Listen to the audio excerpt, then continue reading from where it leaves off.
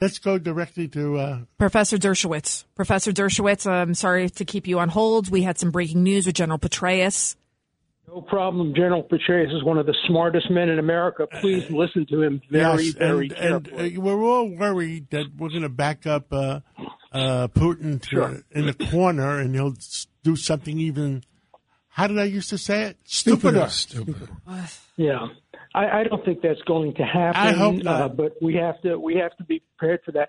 I think the president has a special obligation tonight to be nonpartisan.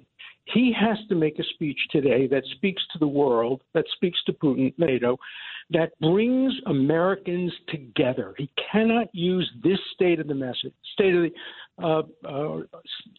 Union message to promote his party, his candidacy, or his accomplishments over the last year. That would be a terrible waste.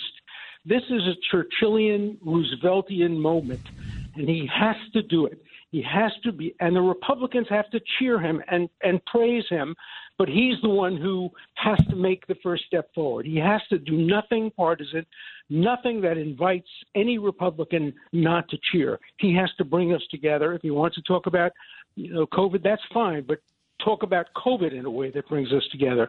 But tonight is a night for uniting the world and keeping the world united. I hope he's up to that. Well, I think we all pray for that. Does anybody have any ideas here in the office? I think he's going to try to avoid talking about certain things. I think he's going to try and take some credit for what's going on in the world. I'm hoping. Well, it's kind of to what John has been right saying, now, the whole wag the dog thing. He might use it as a kind of diversionary tactic to what the real problems that are facing America right now. Which, I'm not saying Russia does it, Russia and Ukraine. But they're going to find some small tidbits of some good news, and they're going to try and blow that out as he's doing such a great job as the world is crumbling. He's going to declare the pandemic's over. Yeah. Well, the Ukraine is really the most important thing right now. I agree. I agree with Professor Dershowitz. Alan, it's Richard Weinberg. I want to talk to you about the Supreme Court case that was argued, I believe, yesterday. It's a West Virginia case on the EPA regulations. Right. What do you think about that?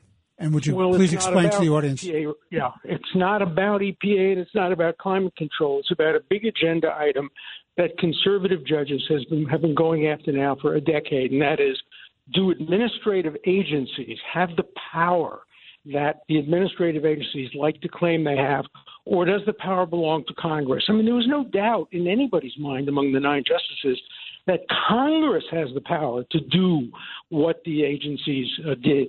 The question is, have they delegated that power to these agencies, or have the agencies taken them to itself? So it's really about democracy. And even though I'm a liberal, I'm generally in favor of making Congress decide, not having bureaucrats, anonymous bureaucrats, make big policy decisions that weigh the environment against employment. These are big questions, and they should be done openly by Congress, who have to run every 2 years, not by administrators who can hide behind anonymity. And it's particularly important now because a great lesson we've learned is we need to be energy independent again, and the administration has to stop this war against American energy independence. And so the real stakes on this decision. Yeah, and these are decisions that Congress ought to make and elected officials ought to make. And, the more you move away from elected officials who are appointed bureaucrats, the more you move away from democracy. And so this is all about democracy. And I hope the court doesn't politicize the issue and comes to the right decision.